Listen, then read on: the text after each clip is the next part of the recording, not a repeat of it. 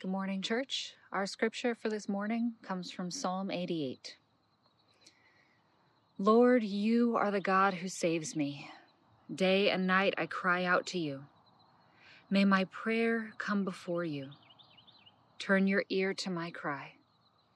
I am overwhelmed with troubles, and my life draws near to death. I am counted among those who go down to the pit. I am like one without strength.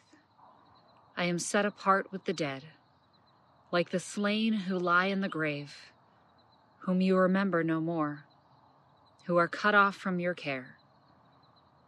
You have put me in the lowest pit, in the darkest depths.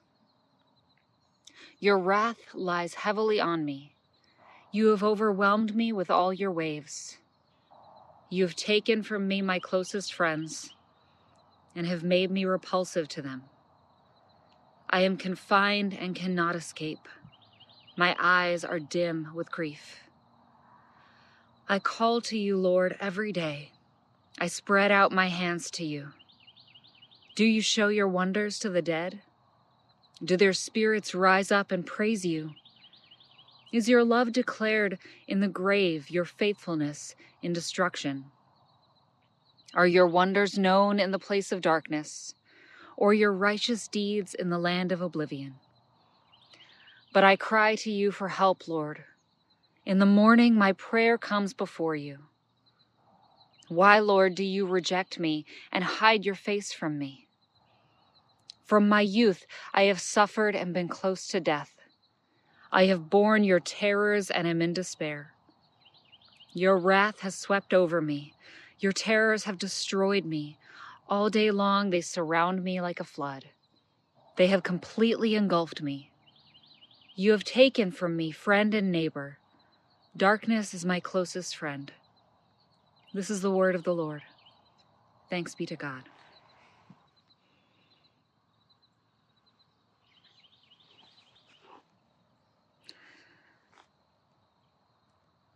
Today's psalm is pretty unique in one way. Most psalms, even if they are sad, even if they are written by someone who's struggling, most psalms have a turn. Some moment where the psalmist lists all of their troubles and then says, "But you, Lord, have saved me. You have pulled me out of the pit. You have pulled me out of the valley." But this one does not. This one goes all the way down. It blames God. It lashes out. The psalmist cries out, and there's seemingly no turn. There's no point where the psalmist says, but here's the bright side of things. Now, as a song, this entire psalm is just sad. The whole thing is sad. And it doesn't mean, for this psalmist, it doesn't mean that there was never any end to the hardship. It doesn't mean that there was no good news. It just means that the entire psalm takes place in the middle of the hardship. The whole thing is a sad song. So here's our question today. What do we do when we're in the middle of it? What do we do when we haven't yet arrived at the point where we can rejoice? What do we do when the entire song seems to be a sad song? When Chris and I worked at camp years ago, we were once setting up a campsite down in an arroyo, a valley at camp. And as we were setting up these tents for the campers to stay in later, these clouds rolled in. And before we knew it, there was a downpour. So we decided to hide in one of the tents for a little bit. But the rain kept coming. And we started to get worried because we are in a valley and we knew what happened. We knew how that arroyo came to be.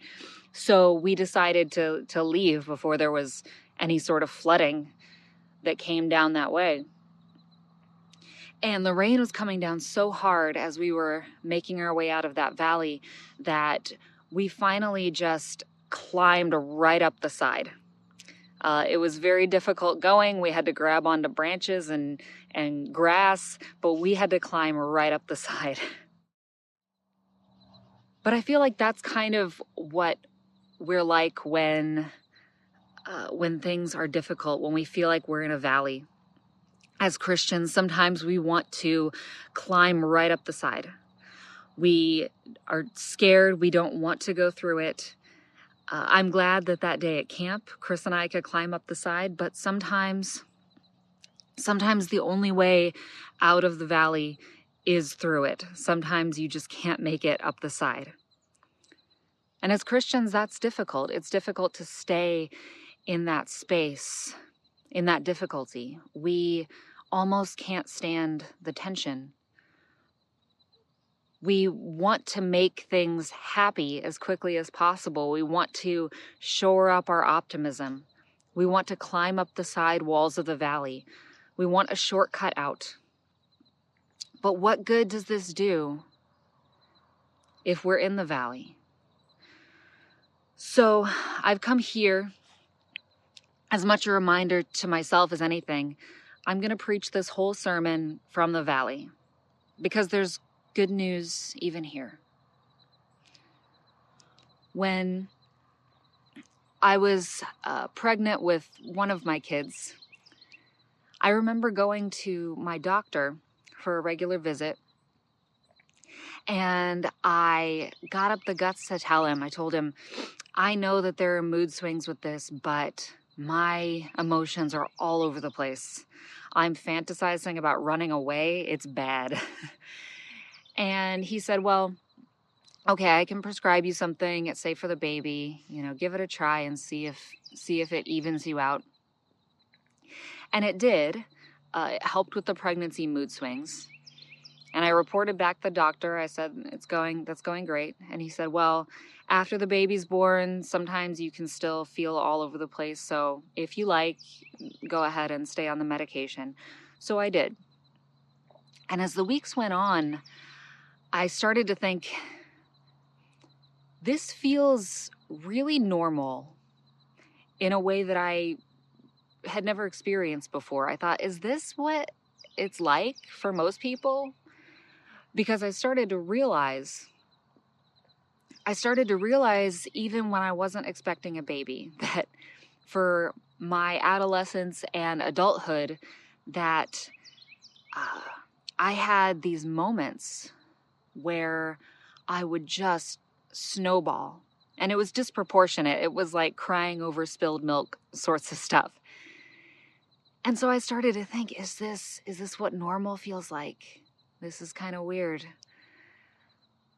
And I started thinking back to so many times when the waves felt like they were overcoming me, when I was in school and something minor happened and I just felt despair and I didn't want to cry in front of my classmates, but I couldn't help it.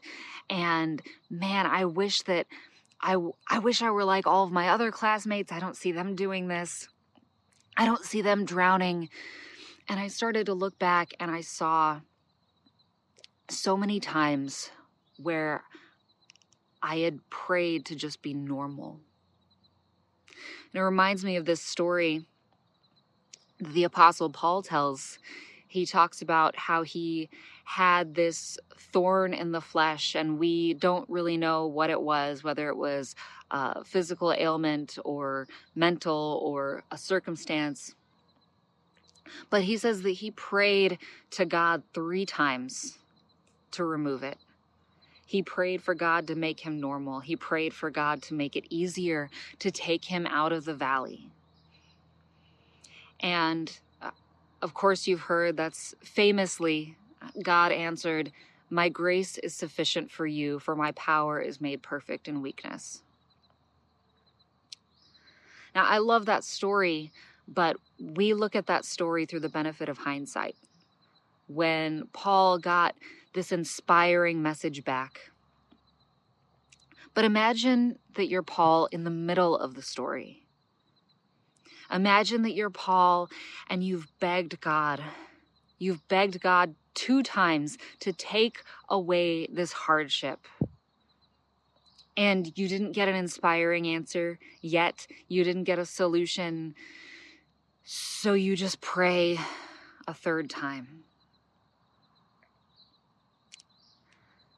I think if I had the choice, I would want to live my whole life on the mountaintop. Just smooth sailing, things are easy, nothing's terrible, feeling good. But if I got my wish, if I lived my whole life on the mountaintop and never ended up in the valley, there are people I could never reach. Because there are people who live most of their lives in the valley. There are people struggling who I would never be able to reach if I stayed on the mountaintop. I remember once I went to annual conference and there was a district superintendent, retired, who was asked to give the benediction at one of the sessions. And this was my favorite benediction I've ever heard. And I don't have the clout anywhere to do this as a benediction. But this, of course, this retired superintendent did. He didn't care. So he got up there and he said to everyone gathered, he said, "May you all go to hell." And he waited a beat for all of us to get our gasp over with, pick our jaws up off the floor. And then he continued. He said, because there are people who are in hell right now, who are struggling. There are people who are hungry. There are people who are hurting. There are people who are going through hell, who are sick, who are injured, who are desperate. So go there and meet them and love them. When we're in the valley, although we would never choose to be, when it's a sad song, although we would never choose that song. When we're there, we are closer to others in pain. We can reach others that we could never reach otherwise. I think back to that poor kid that I was crying in school, begging God to make me normal. Begging God to even out my moods, even out my feelings. And then I think about this year. It's just so happened that many times this year, I've had the opportunity, I've had the honor to tell several people, it's okay if you're feeling depressed. Now, I've spent most of my life learning that lesson. It's okay if you're feeling depressed. If you have this unshakable optimism, I think that's amazing. God bless you. That's wonderful. But if you need to hear this, if you need to hear that it's okay to feel whatever kind of way you're feeling, it's okay if you're isolated or if you're hurt or if you're struggling, that's okay. It's right here in Scripture. You're represented right here in Scripture. Now, asking God all of those years to make me normal, to even me out, to take this away, to make me like everybody else, I never would have thought that I would be able to offer that message to people. That God could somehow use even that, could use even me. There's a story in the Old Testament in the book of 1 Kings where the Arameans are setting out to attack God's people. They're setting out to war, and the king of Aram, his advisors, come to him and they say, "O king, we know how to defeat Israel. The gods of Israel are gods of the mountains. Surely they had heard the stories of Mount Sinai and these legendary stories. And every god back then had their jurisdiction. And so these advisors said, their gods are gods of the mountains. So if we fight them on the plains, we'll succeed. Their gods can't go there. And so God, the Lord God, replies to Israel, this is what the Lord says. Because the Arameans think the Lord is a God of the hills and not a God of the valleys, I will deliver this vast army into your hands. You will know that I am the Lord. This is the power of God. God is not only powerful when we're on the mountaintop. God is not only mighty to save when we've shored up our optimism.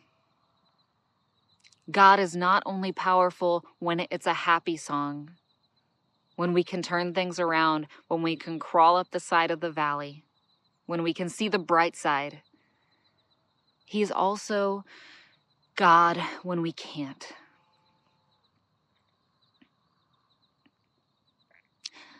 I try to limit my C.S. Lewis references to once per year. I don't know how successful I am in that, but he wrote this book called The Magician's Nephew. One of the books featuring that great lion Aslan who represents Jesus. And in The Magician's Nephew, there's one point where this little boy, he has a sick mother, and he looks at Aslan and he senses his great power. He's seen his great deeds, and he goes up, gets up all of his courage, stares at his feet, and through tears says, I'm sorry to even ask this, but can you please do something to help my mom? Can you please do something to heal her? And then the little boy looks up, blinking through his tears, and sees the last thing that he expects. He looks into the face of that lion, and he sees deep, mournful, wet tears. This is the good news of the gospel in the valley. Without pretending that we can climb right out of the valley, the good news is that we're not there alone. That we have such a wonderful God who could have stayed on the mountaintop, but who became God with us, who weeps with us, who cries out with us, who prays and struggles with us.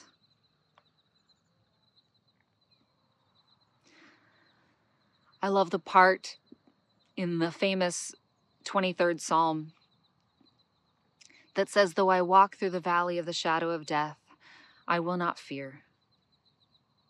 Not, I will not fear because you'll pluck me out of the valley. Not, I will not fear because I can see the bright side. But I will not fear because you are with me.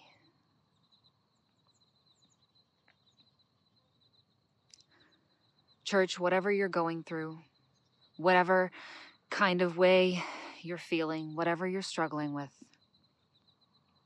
whether you're in the middle of a happy song right now, or whether you're in a sad song, that is the good news for each of us.